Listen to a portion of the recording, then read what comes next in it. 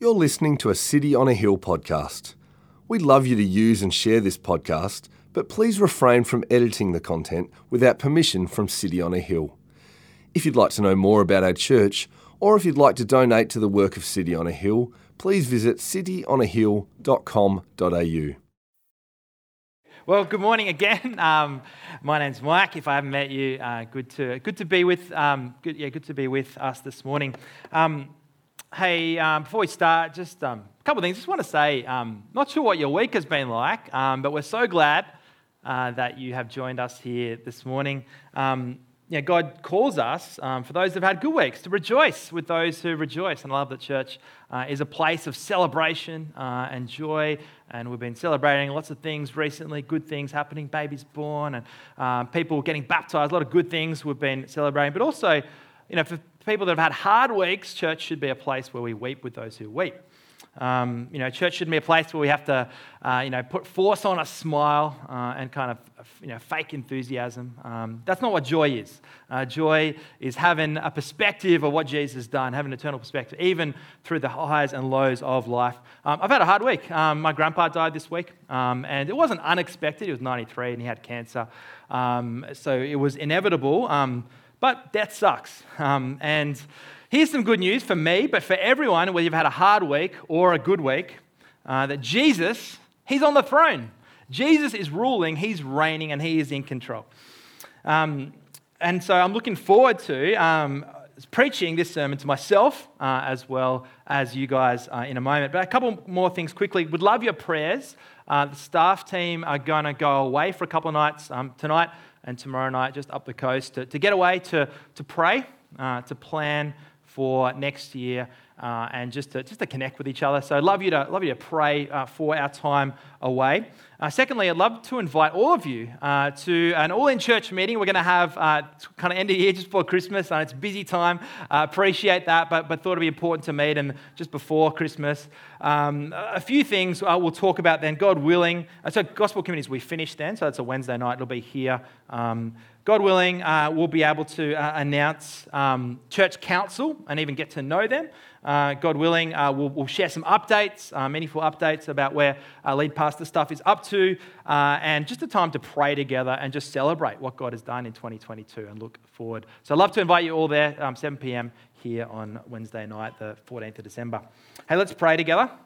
And I'm going to pray a prayer that's shaped by the passage in Colossians 1, just the verses preceding verse 15 that we're going to spend a bit of time in this morning. Let's pray. Dear Heavenly Father, may we be filled with a knowledge of your word, and may we be filled with the power of your Holy Spirit. Would you give us wisdom and understanding to help us live in a way that honors you and pleases you, bearing fruit and increasing in knowing you more. Would you strengthen us with your glorious power so that we may have endurance and patience we need. We pray this in Jesus' name. And all of God's people said, amen. Question for you. Who is the most impressive person you've met? Who's the most impressive person you met? Now, looking around the room, there's some impressive people here. There's people that have got PhDs. There's people that have started their own businesses. And there's people that are single parents, single mums. I reckon that's really impressive if that is you. More than a decade ago, I was invited. I scored an invite as a +1 from my mum. That's another story. But a +1 to a party that Qantas held. It was a platinum party, a platinum members party, which I definitely was not one of. But it was a room literally filled with high flyers. There was this guy I met, and he was from a large organisation that you'd know. You'd kind of drive past, you'd see their places. And I said, "Oh, what's your role there?" He said, kind of sheepishly, CEO. He wasn't the only CEO there, of course. There were a whole bunch of celebrities there. And the headline act was, at the time, the face of Qantas, John Travolta. From movies such as Grease, Pulp Fiction, Face Off, I could go on and on and on. They put it up too early. I meant to wait for that. Anyway, so there was hype, right? He came in and he sort of came in for 10 minutes and kind of spoke, and people met him. I got to shake his hand, took a photo, and okay, we can put it back up now. This is over a decade ago. It was Movember. That's my terrible event. There's me in the grey. There's John. And I remember there was this kind of glow about him. He had this aura. I'm not sure if it was kind of just his aura, his charisma. People wanted to be near him, or if it was just, some plastic surgery he had done. Not sure what it was. But either way, he was an impressive man. And you can tell someone's impressive by the caliber of people that kind of want to be near him. There's a room full of executives, CEO. I felt way out of my depth. And they were all kind of rushing just to be in the presence of this man. Now this morning, and over the next few weeks, we're going to be looking at someone who truly is impressive. I'm not talking about John Travolta. I'm not talking about, Elon Musk, Beyonce, the Queen, Hugh Jackman, whoever you think is impressive. No, of course, I'm talking about our Lord and Savior, Jesus Christ. He's the headline act of any show, of eternity past to eternity future, of the present. Jesus, he is truly impressive. Keep your Bibles open to Colossians chapter 1. If you don't own a Bible, we'd love to give you one. And chat to your team on the way out, and we would love to put one in your hands and help you read it. But I'm just going to read. I'm going to read this text that I thought was in the video, but it wasn't. That's all right. I'm going to read this text, and because it's not too long, and this text is what we're going to be looking at over the next few weeks. Now, it's known as a hymn or perhaps a poem that some scholars think that Paul wrote, or maybe he was referencing kind of earlier material, a hymn that had been circulating around in the early church. He's writing around 50s or maybe early 60s AD. And as I read Colossians 1, I'm going to read 15 to 20. I'm going to change just one word, just to give it a little bit of emphasis. I'm not going to change the meaning, but I'm just going to change one word to give it a bit of emphasis and clarity. Verse 15, Jesus is the image of the invisible God, the firstborn of all creation. For by Jesus all things were created, in heaven and on earth, visible and invisible. Whether thrones or dominions or rulers or authorities, all things were created through him and for Jesus. And Jesus is before all things, and in Jesus all things hold together. And Jesus is the head of the body, the church. Jesus is the beginning, the firstborn from the dead, that in everything Jesus might be preeminent. For in Jesus all the fullness of God was pleased to dwell, and through Jesus to reconcile to Jesus all things, whether on earth or in heaven, making peace by the blood of Jesus Christ. I could stop there. How good is Jesus? How impressive is he? We're going to try to plumb the depths of this passage over the next month or so in the lead up to Christmas, because, question for you, Christmas, who's Christmas all about? Christmas is all about Jesus. That's right. At City on a Hill, as Zach said, and as you see each week, we want to know Jesus. And there's so much to know about him. Sometimes it is worth slowing down. That's why we're just going to look at a verse this week. There's so much treasure in this verse and in these verses in 15 to 20. May these verses help us savor Christ more. John Piper describes this passage as the Mount Everest of Christ-exalting scriptures. Now, before we look at this particular verse in 15 in detail, let's look at the context, because if you take a text out of a context, you're left with just a con. I don't want to con you. So let's open up to Colossians 1. Keep it open there. Look at verse 1. Verse 1. What's Colossians about? Well, Paul, an apostle of Christ Jesus by the will of God, and Timothy, our brother, to the saints and faithful brothers in Christ at Colossae. Grace to you and peace from God our Father. The Apostle Paul, we'll read, you can read about this in chapter 4. I won't read it just now, but he's writing in prison and to a city kind of in modern-day Turkey, and a city that really isn't particularly impressive. It was sort of on the decline by the time Paul was writing. In fact, there's not really much going on there today, but it was significant to Paul because of the church. We can read about the church in Colossae from verse 3. We always thank God, the Father of our Lord Jesus Christ, when we pray for you, since we heard of your faith in Christ Jesus and of the love you have for all the saints because of the hope laid up for you in heaven. Of this you have heard before in the word of truth, the gospel, which has come to you.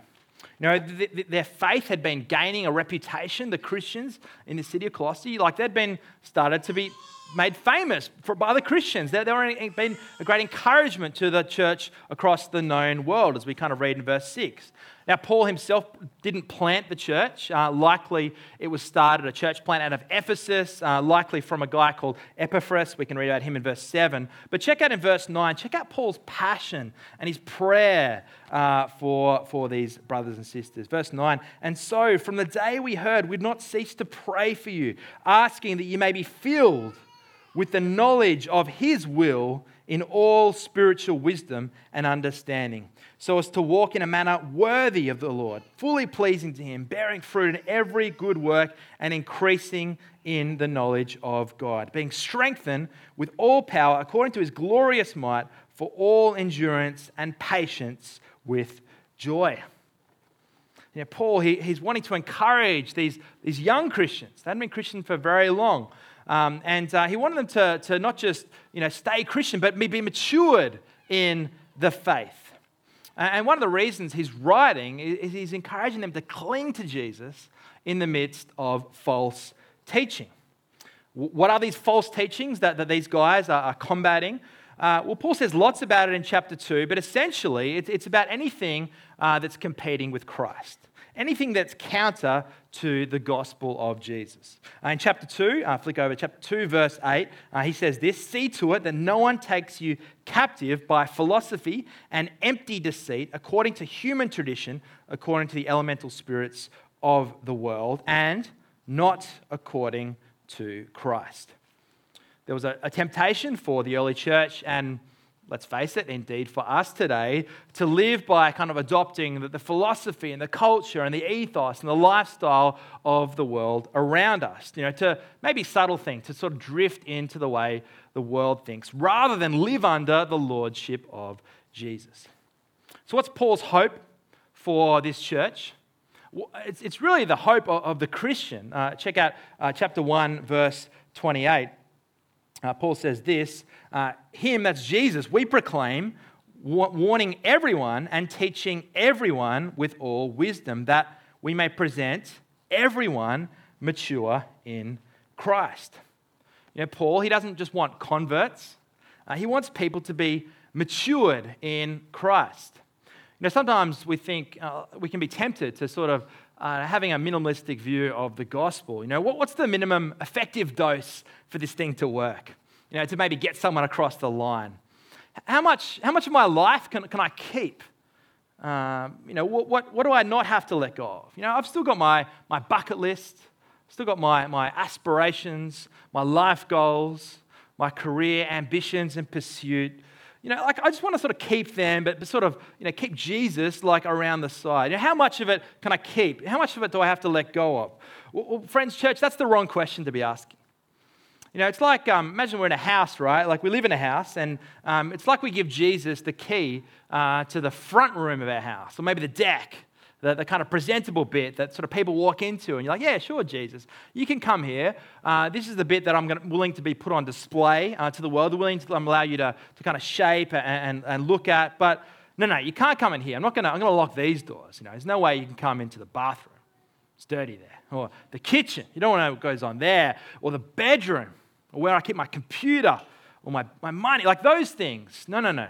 Like just stay in the front. And we have this attitude, and I think it's because our vision of Christ is too small.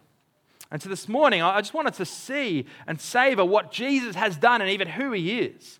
And just check out, before we get to 15, just the last couple of verses from verse 12. Let's see, what has he done? His prayer is that we give thanks to the Father who has qualified you to share in the inheritance of the saints in light. He, it's God, has delivered us from the domain of darkness and transferred us into the kingdom of Jesus, his beloved Son, in whom, In Jesus, we have redemption, the forgiveness of sins.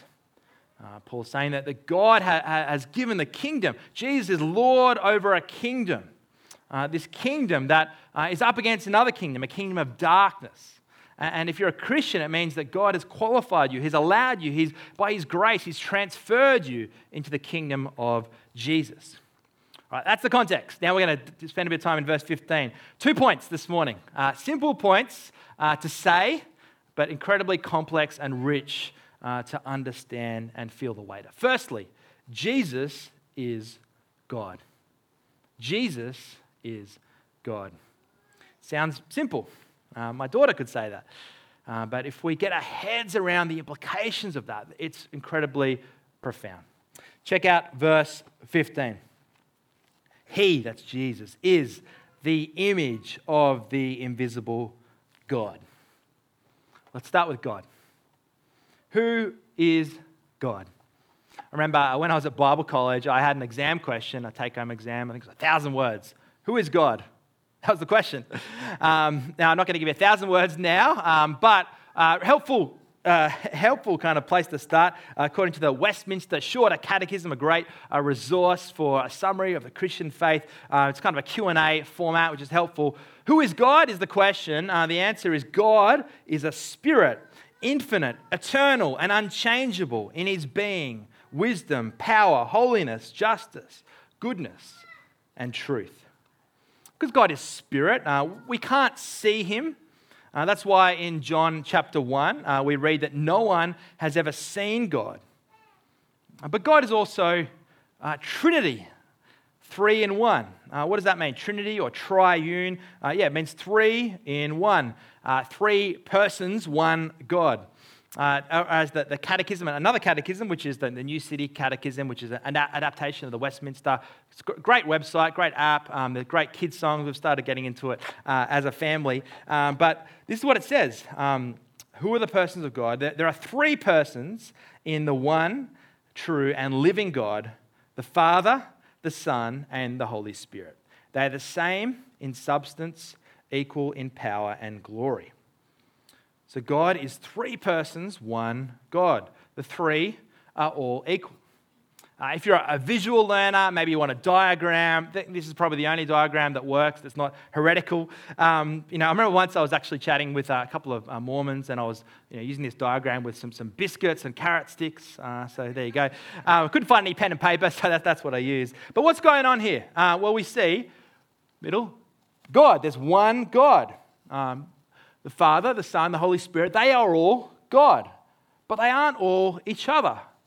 The Father is not the Son. The Father did not die on the cross. The Spirit is not Jesus. Jesus sent out the Spirit. They're different persons, but they are of one essence, 1 God. There's unity and there's distinction. There's lots to wrap your head around. I'm not going to unpack all the riches and depths of that. You can chat about that a little bit at Gospel Community this week. But this idea of Trinity, some of you might say, well, the Trinity, that's not in the Bible. Where's that verse? True, the word Trinity, it's a Latin word. It didn't come from the Bible, but you see it all throughout the Bible. You see it in Genesis 1, but you see it in Matthew 28 in the Great Commission. Jesus says to his disciples, "Go therefore and make disciples of all nations, baptizing them into, not the names, but the name, singular, of the Father and of the Son and of the Holy Spirit." 3 persons, 1 name, 1 Godhead, if you like. The essence of God, the substance. Now, come back to our text, back in Colossians 1:15. He is the image of the invisible God. God is invisible because He's Spirit, but Jesus is the image of God. Now, if you're clever, if you've got a reasonable memory, you might remember the passage that Beck read that said that humans are in the image of God. What's that on about? Is that saying that, Mike, by your logic, okay, we're like the same as Jesus? We're in the image of God? Jesus, we're the same? Is that what's going on? Or is Jesus kind of like, is He just like a man, like just down here with us? We up there? What's going on? Well, important just to look at the subtlety, the difference between these 2 verses that should pop up on the screen. In Genesis chapter 1:27, God created man in his own image. In the image of God, he created them, male and female, he created them. Whereas in Colossians 1, Jesus is the image. See, Jesus is the image. We are created in his image. See the difference? Jesus, he is the image of God. He is the, as Hebrews says, he's the exact representation. This is what it says in Hebrews 1. He is the radiance of the glory of God, the exact imprint of his nature. And he upholds the universe by the word of his power. Now, that's the sort of image that Jesus is. That's not true about us, right? We are made to be like God in some sense, that we are ruling over creation, we're given responsibility, we're relational, we have a sense of God's moral code inside of us, but we're fallen, we're corrupted, and we cannot carry out the purposes of God in the way that Jesus did, because Jesus, he is the exact imprint. He is the image of God. Paul says this in Philippians chapter 2, verse 5 about Jesus. He says, Christ Jesus, who, though he was in the form of God, did not count equality with God a thing to be grasped. Jesus, he's the same form as God. He's also equal to God. And Jesus, of course, he recognizes his own identity. Sometimes I hear, well, Jesus never claimed to be God. Well, he did it all throughout the Bible. In Mark 2, no one can forgive sins but God alone. And Jesus says your sins are forgiven. Like that, there's a claim there. But here's one even more directly, right? Because this is important. I think sometimes, objections to kind of the person of Jesus, we kind of say that we want to reduce Jesus to maybe just a preacher, a teacher, a healer, a prophet. Because that picture of Jesus, it's easier to get our head around, less confronting, less intimidating. We don't have to do business with that kind of Jesus. We can just sort of take him or leave him, choose what works for us. But if Jesus is God, that's a whole different story. And so Jesus, in John chapter 14, remember in the upper room and just before Jesus is going to be killed, he has a message to his disciples. And Philip, he says, Jesus, can you just show us the Father?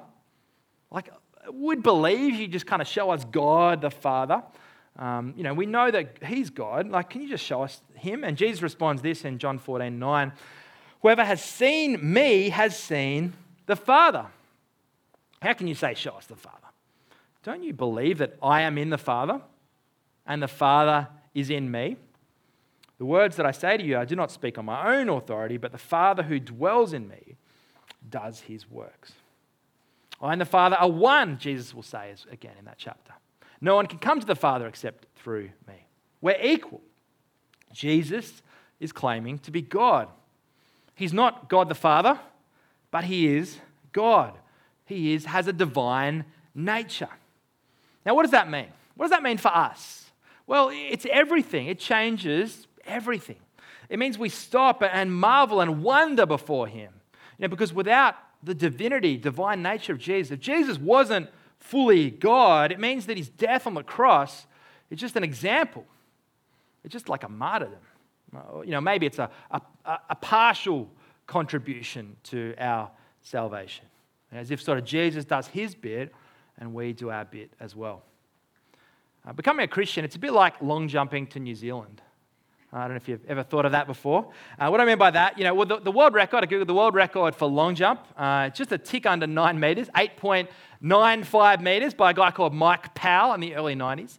Now, Mike Jontek's long jump record is about 5 meters, and today I'd probably struggle to hit 3. But hey, it doesn't matter if you're Mike Powell or Mike Jontek. There's no way you're jumping from here to, or from, wherever, from the pier, from Wynnum Wading Pool, wherever, from Shorncliffe Pier to all the way to Auckland, to New Zealand, to the Bay of Islands, whatever is on the west coast of New Zealand. There's no way you can do it, right? No way you can get there. Only a supernatural miracle would get you to New Zealand through jumping. It doesn't matter how good you are at long jump, compared to New Zealand, if it's 5 meters, if it's 9 meters, it's nothing. In the same way, we all fall short of the Bible's standards, of God's standards, of getting to heaven, of being right with God. There's no way on our own merits that we can get anywhere near God's perfections. So it's like Jesus, he picks us up and carries us to New Zealand, Not that New Zealand's the promised land or anything like that, but it's just an analogy. But it's not like, hey, we run really hard to get there, right? And as long as we can, there's movie scenes where the kind of plane's leaving and you've got to go dive in through. It's not like that, right? It's not about our efforts of just trying to keep up with the plane or kind of hold on really tight. No, it's what Jesus has done. That's how we get there. But if Jesus isn't God, then he can't get there. We have to do it ourselves. But no, we're totally dependent upon his mercy because he's God. If he wasn't God, he wouldn't have been perfect, right? The sacrifice on the cross, it wouldn't have been effectual. It wouldn't have been able to pay for our sin. He wouldn't have been able to withstand the wrath of God the Father. He wouldn't be able to be resurrected on the third day. He wouldn't be the only way to God. And he wouldn't be God made visible. But he has been made visible. That's Paul's point in Colossians 1:15. We can now see him. You can have a relationship with him. And if we trust in Jesus, in heaven, we will see him. We will see God in flesh, in Jesus. When we fix our eyes on Jesus, this is our hope. He's more than a man we can look up to. More than an inspiration. He, Jesus, is God. So firstly, Jesus is God. And secondly, and finally this morning, Jesus is Lord. Jesus is Lord. If you want a three-word summary of what the Christian faith is on about, that's a pretty good one. Jesus is Lord. Remember when I was at university, I encountered some people with these shirts that said, Jesus is Lord, and I thought they were weirdos, and I wasn't having nothing to do with them. By second year, I kind of put the shirt on myself. I became a Christian and kind of helped, join the AFS stuff that, like, what Beck is doing full-time next year. Jesus is Lord. How do we see that in the text this morning, and what does that mean for us? So we'll go back to Colossians 1:15. He, Jesus, is the image of the invisible God, the firstborn of all creation. Firstborn, that's a confusing word. We look at it and it sort of appears like, Jesus has been made, created, as if God was kind of hanging out and just created Jesus like that. Well, we know that actually that's not the case. How do we know? Well, one tip, Bible hack, if you're confused about something, just keep reading. The very next verse, I won't kind of steal too much of Pat, who's going to preach from City on Hill, Melbourne East next week. I won't steal too much of his thunder, but from verse 16 it says, "For by him, by Jesus, all things were created in heaven and on earth, visible and invisible, whether thrones or dominions or rulers or authorities. All things were created through Jesus and for Jesus. And he's before all things, and in him all things hold together." So Jesus was around at the beginning.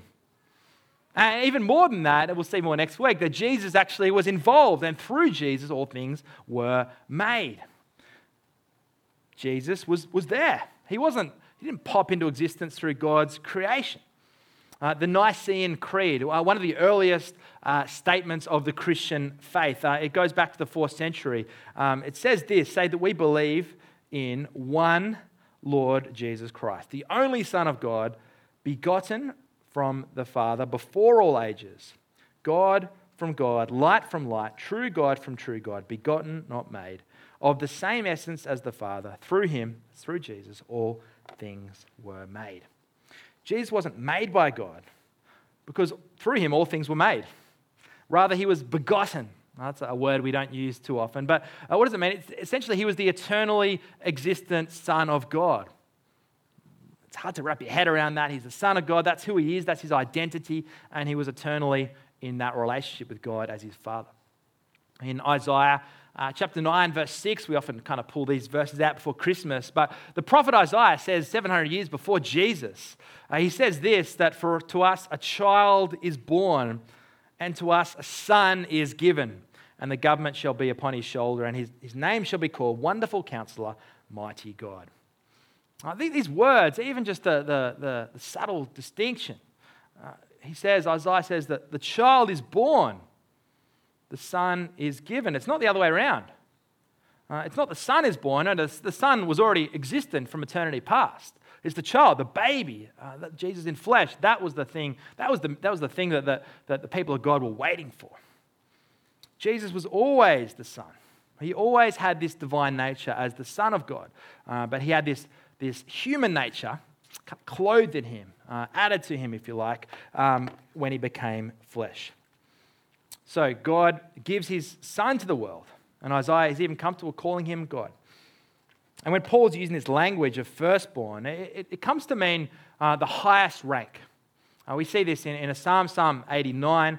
God talks about King David, kind of using the same way. He says, David shall cry to me, you are my father, my God, and the rock of my salvation, and I will make him, David, the firstborn, the highest of the kings of the earth. My steadfast love I will keep for him forever, and my covenant will stand firm for him. Now, David, that's King David. He wrote a whole bunch of the Psalms, kind of the greatest king of Israel. He wasn't the firstborn, right? He wasn't the first of God's family. He wasn't even the first king. But God gives him this title that kind of gets to the heart of what this firstborn title connotes, is that he's the highest king of kings. Right? In the same way, in fact, in a much greater way, Jesus is the high king of creation. Not part of creation, as we've seen, but actually Lord of creation. Jesus is Lord. Another important thing here is that Jesus is a better Adam. Now, Adam, he was meant to be the vice regent, the 2IC, if you like, under God's rule as king. He was the Son of God that was meant to fulfill the mandate, the cultural mandate, to have dominion over creation, to fill the earth, subdue it, to hang out in perfect relationship with humanity and with God. He's stuffed up. And throughout history, as we read the Old Testament, we're looking for someone that will fulfill that role. We're looking for a man in particular that will be able to be that vice regent, that kind of 2IC under God. Well, who's it going to be? Is it going to be Noah? I mean, he was the righteous man that was saved, and yet what did he do after he got off the boat? First thing he did is got drunk. So that was a bit of a fail, ended up naked. So that didn't work out well for him. What about Abraham? Well, he lies twice about his wife being his sister, and looks like she probably gets taken advantage of, quite awful. He's definitely not the guy. What about Moses? He kills a man, kind of buries the body, runs away, like he's not the guy. David, he commits adultery, kind of covers it up, denies it, gets the husband killed.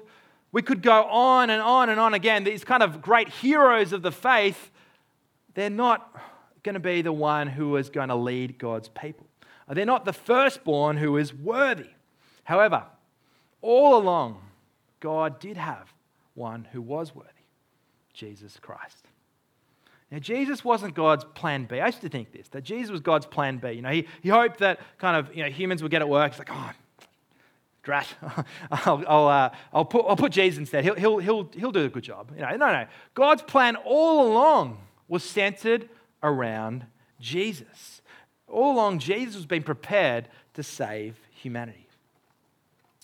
Paul says, as Zach read for us this morning from 1 Corinthians 15, that for as in Adam all die, so in Christ all shall be made alive. Church, that's our King. That's our Lord.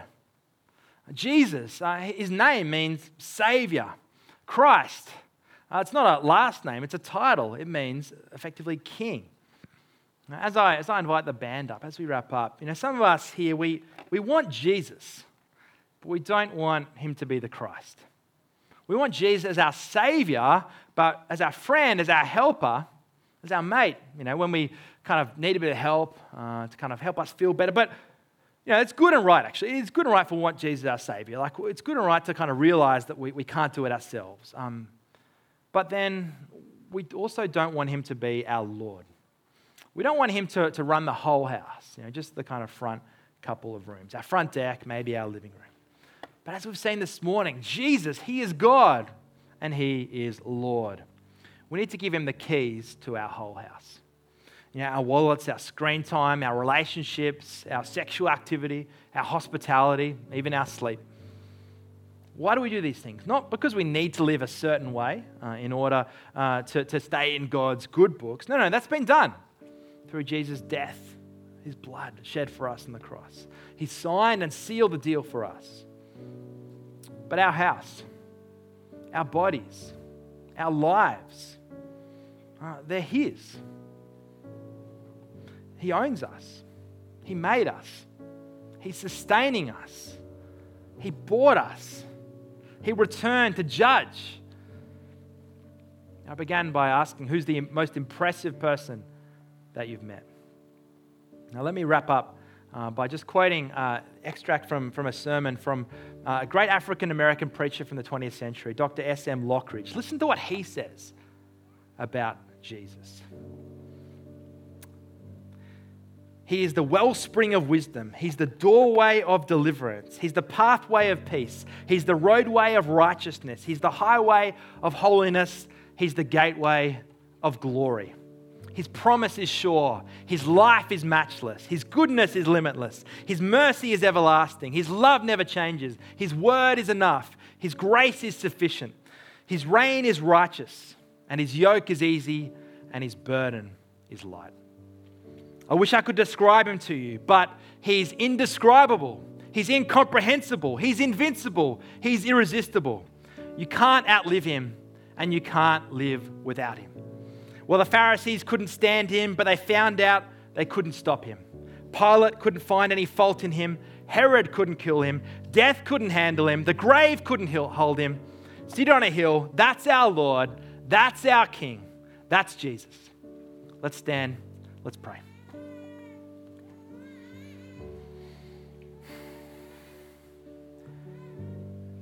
Dear Heavenly Father, we are humbled when we stop and consider who your Son Jesus is.